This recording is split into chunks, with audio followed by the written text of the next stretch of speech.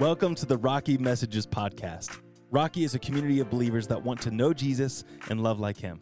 If there's something today you'd like to hear more about, make sure to listen to our weekly podcast called Rocky Unscripted. This is where we take Sunday topics and go even further with conversation, research, and study. But for now, let's take a listen to this week's message. Amen. Go ahead and grab a seat in the room. How we doing, church? How we doing? Niwot campus, how you doing? Good to see everybody. Hey, we're glad that you're here again. To all the moms in the room, happy Mother's Day. You guys are the best, okay? You are the best. Come on, there you go.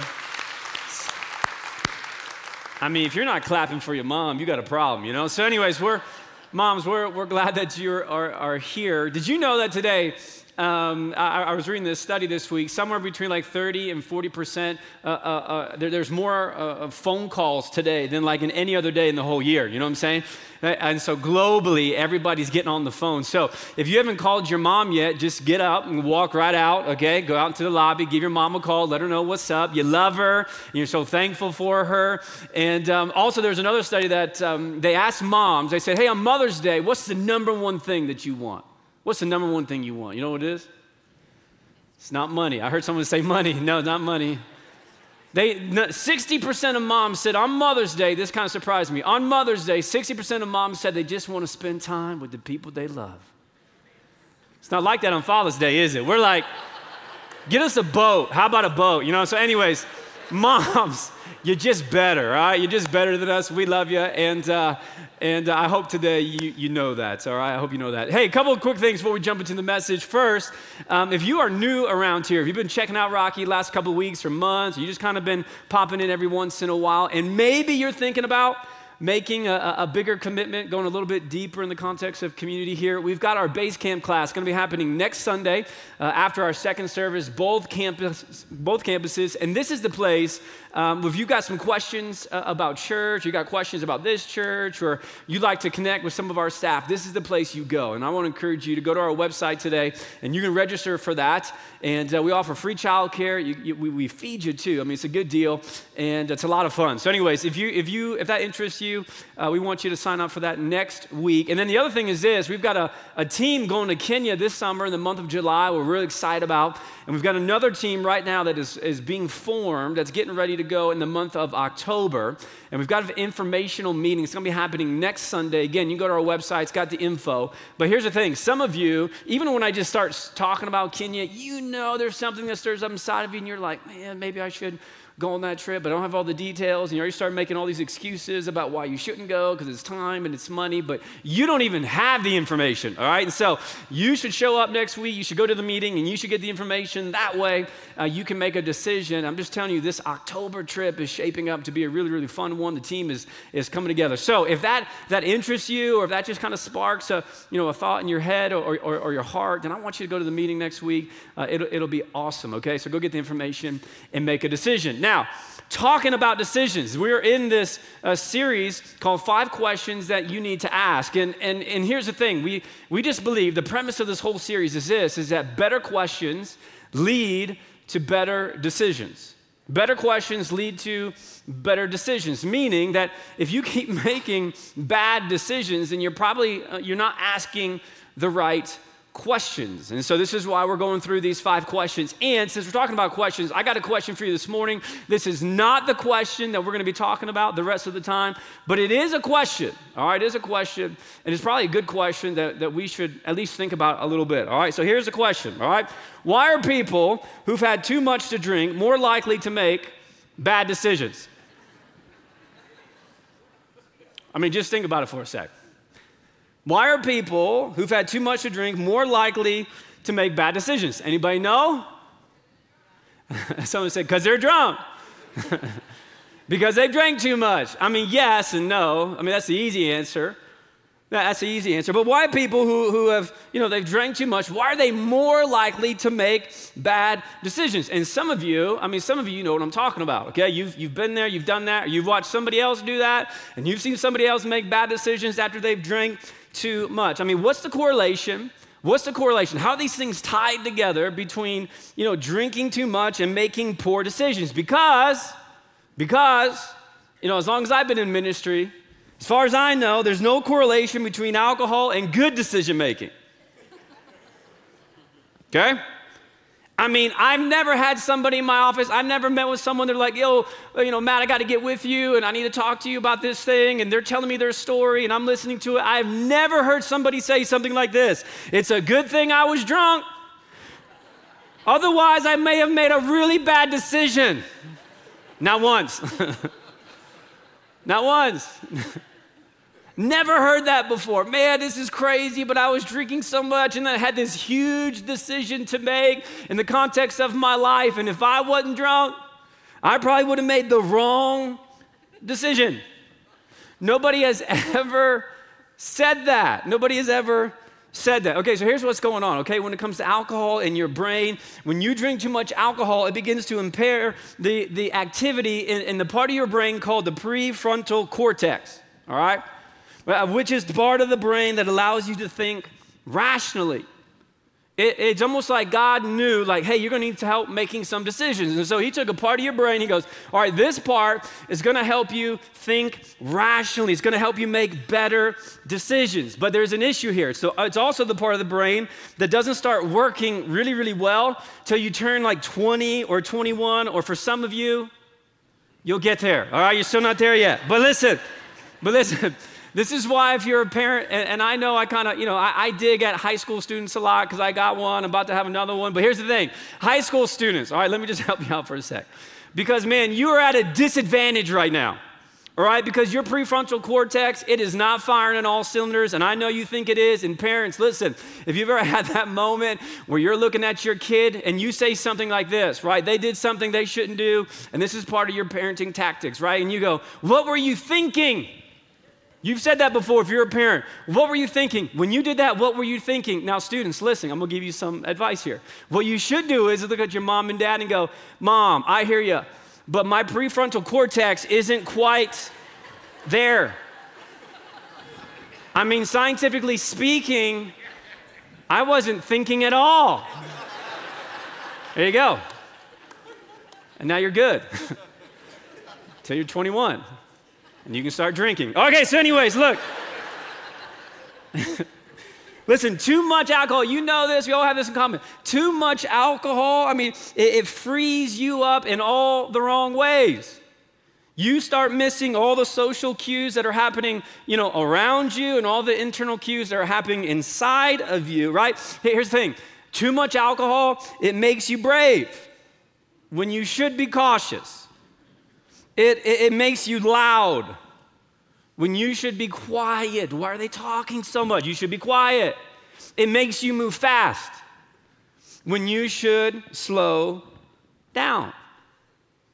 It takes away your ability to reason, to work it out, to make the right choice. Ron White, he's a comedian, he was arrested one time for public drunkenness. He had this quote, I think it sums it up right. He says this: I had the right to remain silent, but I did not have the ability to. I knew I should be quiet. Everybody was telling me I should be quiet, and yet I still made the wrong choice. See, when someone's drunk, they make bad decisions. The part of their brain that helps them make the right decision, it's almost like that switch is turned off. Their conscience, it just kind of goes away.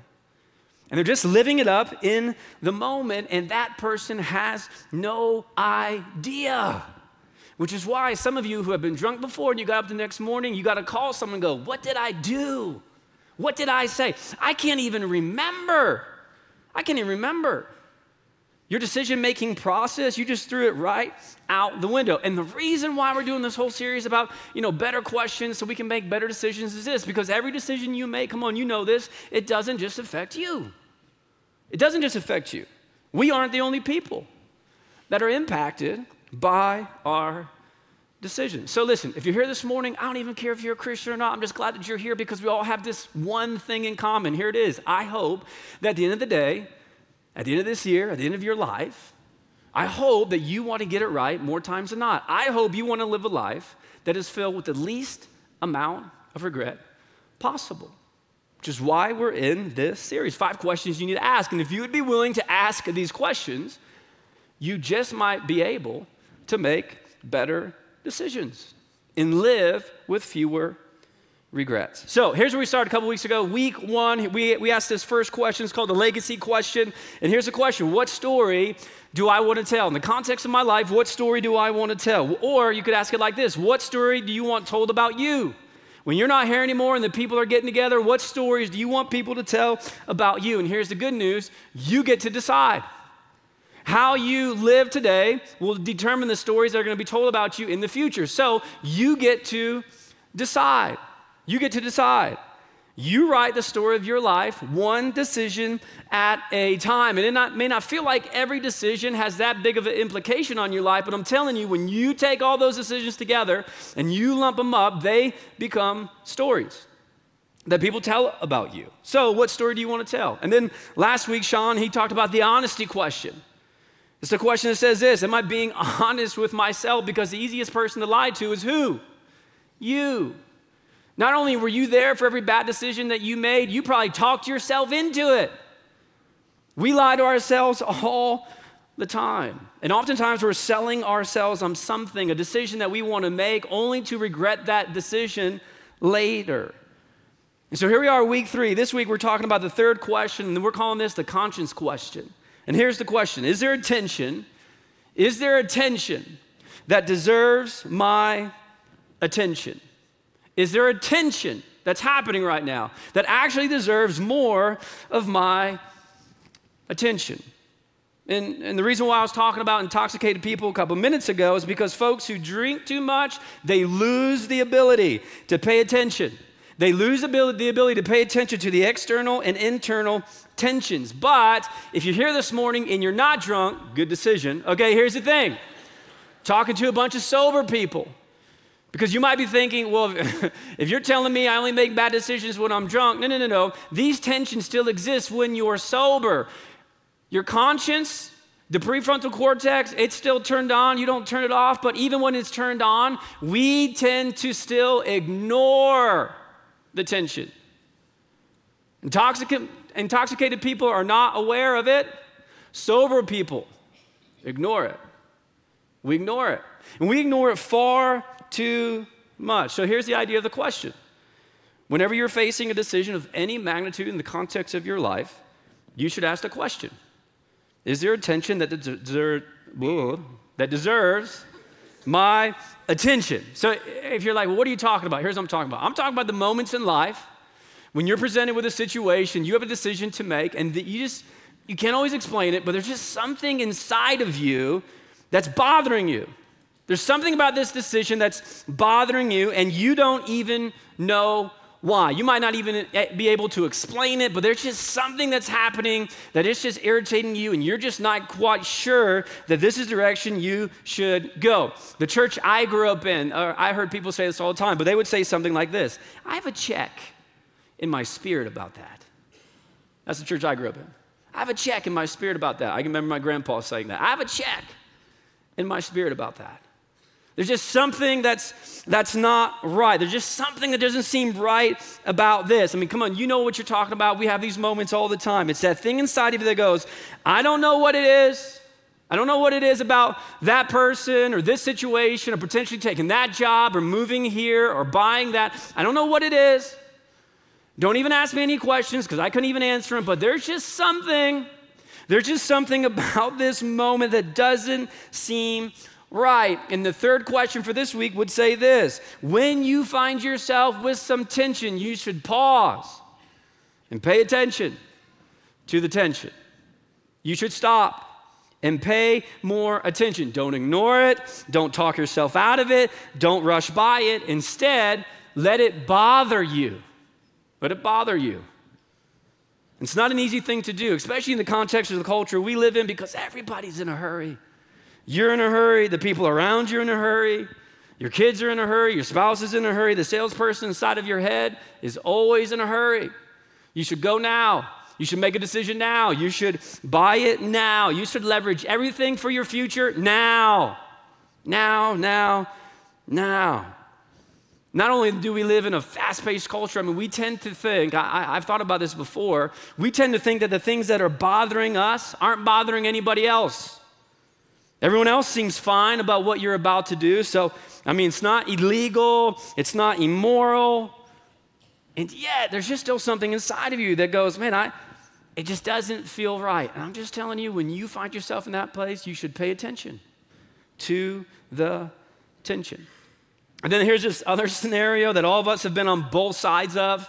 You've been in this place in your life, you're considering an option, you're right in the middle of making a decision, you think you've got it all figured out, you're excited about it. There is no tension inside of you at all because you've got it and you're gonna make the move, you're gonna take the job, you're gonna marry this person. You've got it figured out. And then somebody else rolls in and goes, hey, I don't know if you should do that. Moms are great at this, all right? Moms, we love you. Your moms just roll in. It's usually your mom. You're like, Mom, this is what I'm thinking about doing. They're like, you're going to do what? Yeah, I was thinking about doing this. And now because they had tension and you didn't have tension, but they had tension, now you have tension because of their tension. And now you're starting to rethink it a little bit, right? It's your mom or your best friend or it's your spouse. Spouses are great at this. You're going to buy what? I don't know if you should do that. I don't know. Yeah, but if I take this job, we're going to make so much more money. Yeah, but then you're going to be gone like 3 days of the week. I don't know. See, you were fine with it, but somebody else had the courage to bring that tension. They're asking you questions now. Can you afford that? How long will you be gone? Your friend will go, hey, what's your wife going to think about that? Or are you sure you should have another drink? Come on, just think about this for a sec. I'm not sure that you're thinking this thing through. Now, here's the problem with that. Here's the problem. Man, someone needs to hear this. Here's the problem. Listen, the problem with somebody else bringing the tension to your attention is that it creates relational tension, doesn't it? Look how quiet it is in here. And I was like, I have no idea what he's talking about. My friends are perfect. I never have to tell them anything. No, come on. You know this. You know this. I've got some of my kids that are working through this right now. Relational tension. The tension was brought by their friend who said something to them that maybe they didn't see or even understand. Brings relational tension, which is why I'm just telling you, one of our values here at Rocky is go together. Because in the context of isolation, you are at a disadvantage. Because you have blind spots in your life where there should be tension, but you don't have it. And you need to be asking for it. You need to allow it. You need to free your friends up to come and your spouse and call your mom today and go, Mom, what decisions have I made that have been horrible? Tell me. You got to learn. She's got a list. You know what I'm saying? You should welcome it. You should welcome the tension that other people will bring to your life. That's an attention that you should pay attention to as well. See, we have a tendency to dodge the truth. When somebody else is bringing truth in our life, we have a tendency to dodge it. We begin to discount the truth teller. These people love you. When they show up and they say, hey, here's some tension. I'm not sure you see it like this. And you walk away and you start saying things like this. Well, what does he know? Well, what does she know? He's never run a company. He's never been in my position before. He doesn't oversee, 40 people. He's not a pastor. What does he know? He's coming to me, telling me some things. They don't even have kids. He just rolled in, going to tell me something about parenting. They don't even have kids. They're living that dual income, no kids life. Get out of my face, you know what I mean? You start discounting the people around you when they start bringing truth. Why? Because you don't like the information and you definitely don't like where it's coming from. So what do? You ignore the information. So I'm just telling you, here's the thing. Before you make a decision, if there's any tension that's inside of you or any tension that somebody brings to you, here's what I think. I think you should pause. I think you should pause and you should allow that tension to bother you, either until it goes away or you go in a different direction. I think you should pay attention to the tension. Now, there's this story from the life of King David that I think kind of shows us the importance of paying attention to the tension. If you grew up in church, you may have heard this story before, but I'm telling you, you didn't hear it in all its fullness. I'm glad you're here this morning, all right? So there's this story about this guy back in the Old Testament named King David, who, before he's king, way before he's king, he grows up as a shepherd boy. That's how we kind of get to know him in the context of the scriptures. And this is crazy, but when David was a boy, When David was just a boy, just a shepherd boy, a prophet rolls into his house, gets his family together, and he says, hey, I'm here to let you know that your son David, he's been anointed the next king of Israel by God. So good day for those parents. You know what I'm saying? Like your kid who's out there watching sheep right now, God has chosen him to be the next king. Now, the problem or the tension here is that Israel already had a king, and his name was Saul, who at the time wasn't doing a very good job leading the nation of Israel. So God makes a decision to replace King Saul, but not immediately, not right away. So some time goes by, and David is now growing up, knowing of this anointing that God has put on his life. And there's a story that many of you heard before. It's called David and Goliath. David, who's still just a young guy, he hears a story about this giant. Nobody will fight the giant. David goes, I'll fight the giant. And he goes and not only does he fight the giant, he kills the giant. And I mean, overnight, immediately, David becomes a household name. He's a legend. He's a war hero. I mean, everybody knows him. I mean, you could walk into any house there and you'd be like, hey, you heard of this guy named David? Everybody heard of David. Even the Philistines, Israel's enemy, they heard of David. And so it doesn't take long for David to become more popular than King Saul. Happens almost immediately. And so Saul, he becomes jealous of David. He wants to kill David. So David gets out of town, and he is literally now a fugitive on the run. He's so well known as this an incredible leader and warrior that there are people who follow him to go and live in the wilderness. And he's got his own now small little army. And this is where we pick up with this story. This is 1 Samuel chapter 24, starting in verse 1. Here's what it says. So after Saul returned from pursuing the Philistines, he was told that David, so he's looking for this dude. David is in the desert of En-Gedi. So Saul took 3,000 able young men with him from all Israel and set out to look for David and his men near the crags of the wild goat. So understand this for a sec. Saul gets some really good intel about where David might be hiding out. So he gets together 3,000 soldiers, which 2,000 years ago in this moment is a ton of men. It's a huge army. I mean, to get 3,000 soldiers together was a huge ordeal. It just re-emphasizes how much Saul wants to kill David. So Saul leads his men into this place called the desert of En-Gedi. It's just crazy. It's a place that's just filled with kind of all these crevices. There's all these caves, and it's a beautiful place by the water. But as you get into it, there's all these kind of nooks and crannies. David knows this is where he wants to be because it's such an easy place to hide out in. But Saul gets the news, so he heads down to En-Gedi because he's heard. This is where David's hiding out. He knows David's been anointed king, and Saul's got a son named Jonathan, and Saul would prefer Jonathan to be the next king. So Saul heads out. So one afternoon, verse 3, he came to the sheep pens along the way, and a cave was there. And Saul went in to relieve himself. And David and his men were far back in the cave. So this is the part of the story you probably didn't color in your coloring sheet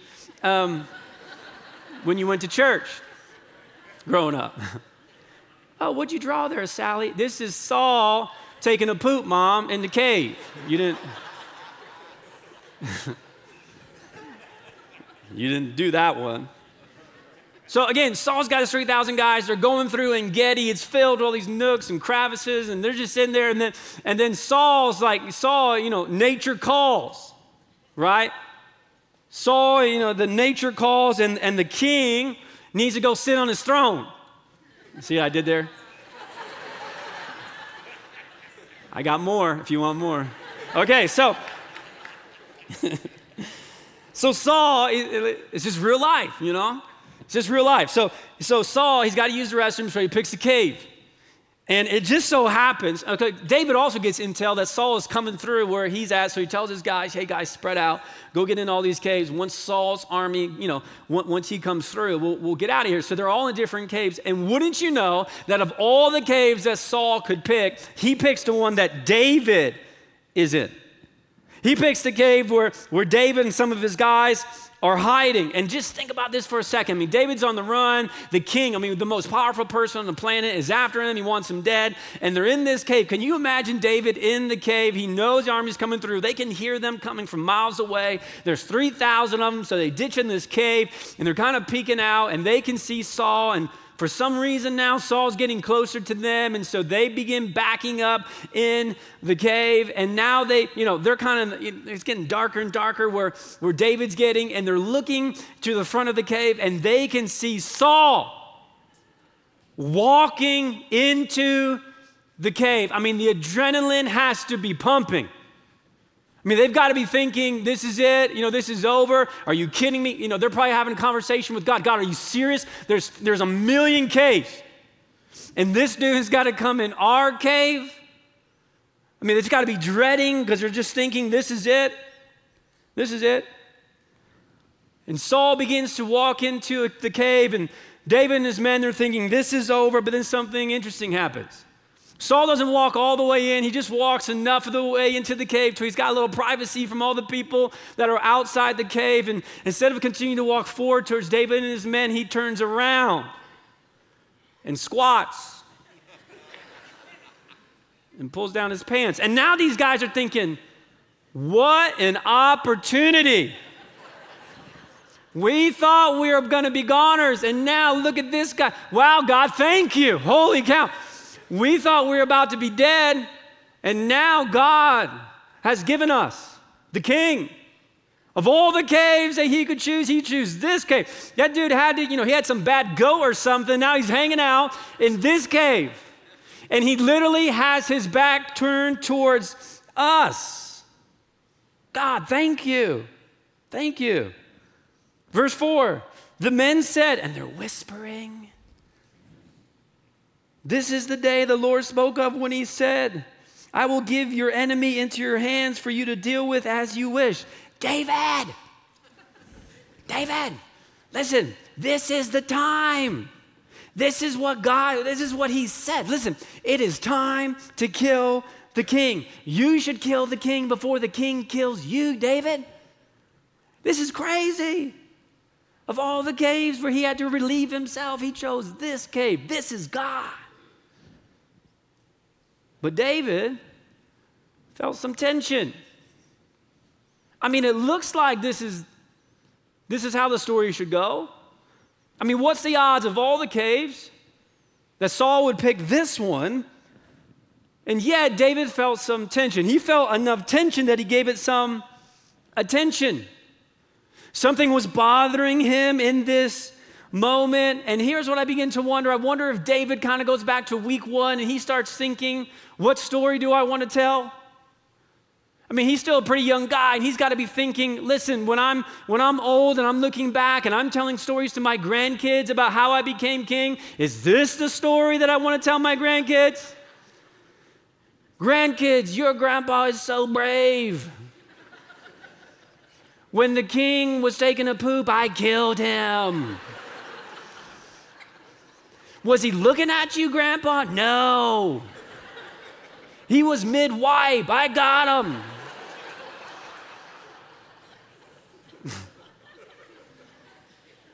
Wow, Grandpa, you're so brave. Come on, is that the story? Wasn't in battle. You weren't a fierce warrior in the moment. You took advantage of an opportunity.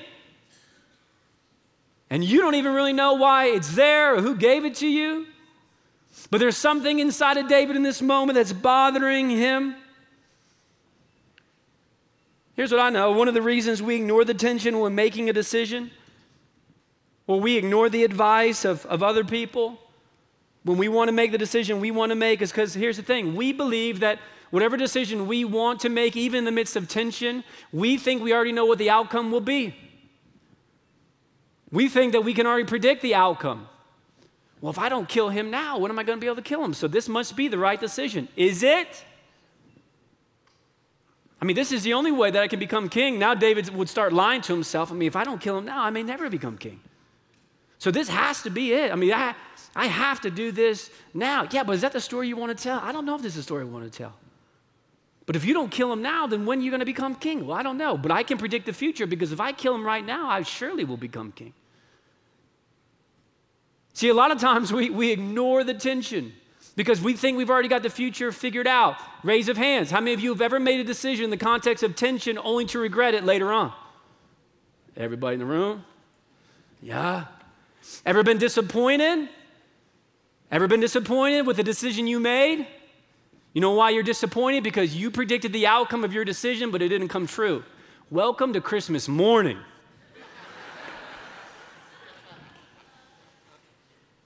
You've got an idea of how this should all work out. Your kids have been thinking, if I just can get this gift, my life will be perfect. And then they open it up and they play with it for 5 minutes and they're on to the next thing. Right? We predicted the outcome.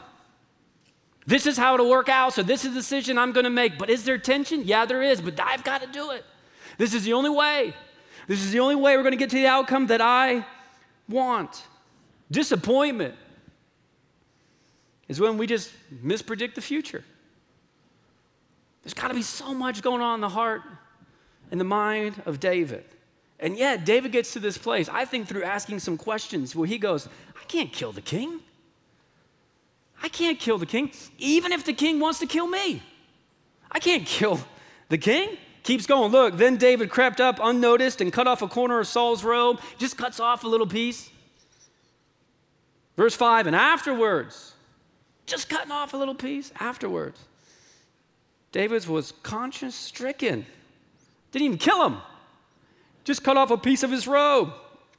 And yet something was going on. There was a tension inside of him. Why? Because he cut off a corner of his robe and he said to his men, guys, listen, the Lord forbid that I should do such a thing to my master, the Lord's anointed. See, I didn't make that guy king. God made that guy king.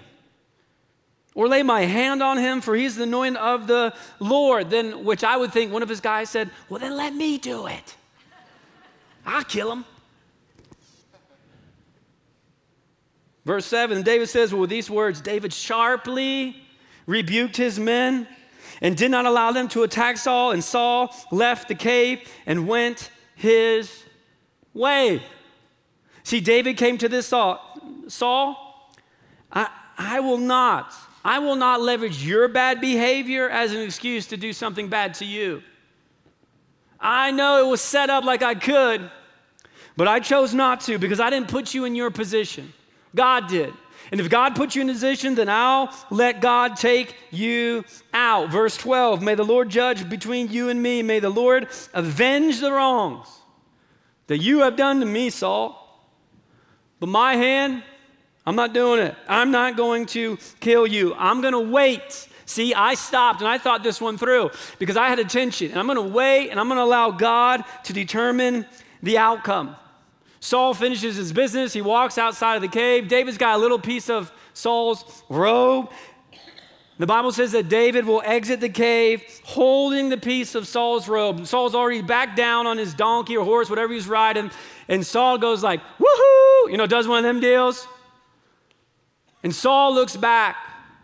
And David begins to say to Saul essentially gives this big speech. You can go read it in 1 Samuel, but essentially here's what I think David says. Saul, I thought it through.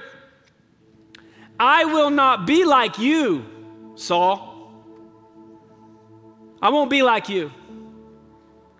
I almost made a decision, though, that would have been a decision that you would have made, because here's what I think, Saul, that if you were me and I was you, about 10 minutes ago, I would be dead. But I thought it through. There was some tension inside of me, and so I decided, no. Saul, I'm going to tell a different story. I will not be like you. You know how the story works out? Saul, who's probably embarrassed, is a bit humiliated, probably humbled. What's he do? He can't go up there and kill David. So he tells his guys, his 3,000 soldiers, boys, let's go home. It's over. And he goes home. And maybe in that moment, David is thinking, I wonder if I made the right decision. See, we know how the story goes because just a couple of chapters later, Saul, who's in battle, is struck by an arrow. And then Saul makes a decision, refuses to become a war prisoner. The Bible says he falls on his own sword and he dies. And David will become king without killing the king. See, it would have been easier probably in the moment for David in the cave if he knew how the story worked out, and yet he didn't.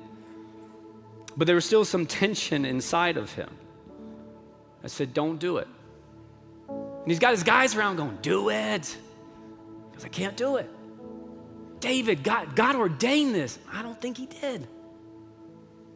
Well, if you don't kill him now, David, when are you going to become king? I don't know. David, we are tired of living in caves and being on the run. If you kill this guy, we could be in the palace by morning. I hear you. But boys, this is my decision. And I'm deciding not to kill the king. David made the right decision at the right time, lived a better story, refused to lie to himself, didn't predict the future, instead allowed the tension to allow him to go in a different direction. Listen, come on, I'm just curious. You know it's true. You know it's true. We've all been there. You've got decisions to make this week. And every decision you make is being combined to form the story of your life. And some of the biggest decisions you're going to make in your lifetime, I guarantee you there will be tension. There'll be tension. And here's what I'm suggesting, that before you make the decision, you should give that tension your attention. You should wait. You should stop trying to predict the future and maybe become aware that God is doing something in you right now that you should pay attention to. You don't even know why that tension's there, but it's there. And what if the tension's there to protect you, to lead you, to guide you to a different story that's going to be far better than the story you're going to tell if you decide to rush right through that tension and make a decision. Now, here's the other thing. Young people, look up here. I was just talking to someone on our staff the other day, one of our young guys on staff. I was thinking about this message, and I said to him something like this: what are you going to do when you have decided that you're going to go this way, you're going to be with this person, you're going to take this job? What are you going to do when you want to make a decision and everybody in your life is saying, don't do it? How are you going to be smart enough to listen to the tension that they are bringing to your attention? Do you trust the people around you enough that you might even allow their tension to creep in and become your tension? If there is something that's bothering you right now in your life, let it bother you. And until you get clarity, until the tension is resolved, until you come to a conclusion that you're going to go the other way, sit in that tension. Sit in that tension. And one day, far from now, when you're nowhere to be found, people will circle up and they'll tell a story about a guy who was anointed to be king, who could have killed the king, and yet he didn't. It's a better story. Let me pray for you. Father, this morning, pray that you would help us. Help us. Busy people, moving fast, making all kinds of decisions every single day. And Father, we're guilty of probably even making decisions in the midst of tension, but time's ticking, and we got to keep going. And Father, I pray that this morning that we would be a church that is smart enough, that's wise enough to pay attention to the tensions. When everybody's moving forward, we go, I'm not sure. I'm not sure if this is the right way to go. I'm not sure if this is the decision I should make. And so because I've got tension, I'm going to pause. I'm going to wrestle. I'm going to let this thing bother me until I understand why, so I can find clarity to make the wise choice. God, I pray for the person in the room this morning who's wrestling with all kinds of decisions, financial, relational, for the person in the room who's thinking, I'm done with this relationship. Father, I pray the tension inside of them would bother them, that they would pause. For the person even right now who's dealing with the big life decision, I pray that they would pay attention to the tension. And God, would you help us? People who have incredible relationships and friends, would we welcome the tension from the people that we do life with? That when we don't see it in the midst of our blind spots, that we would listen to the tension that people bring into our lives so that we might get it right and live a life with fewer regrets. Father, we love you. We thank you for the example that you've given to us through the life of David. We thank you for Jesus. And it's in his name we pray. Amen.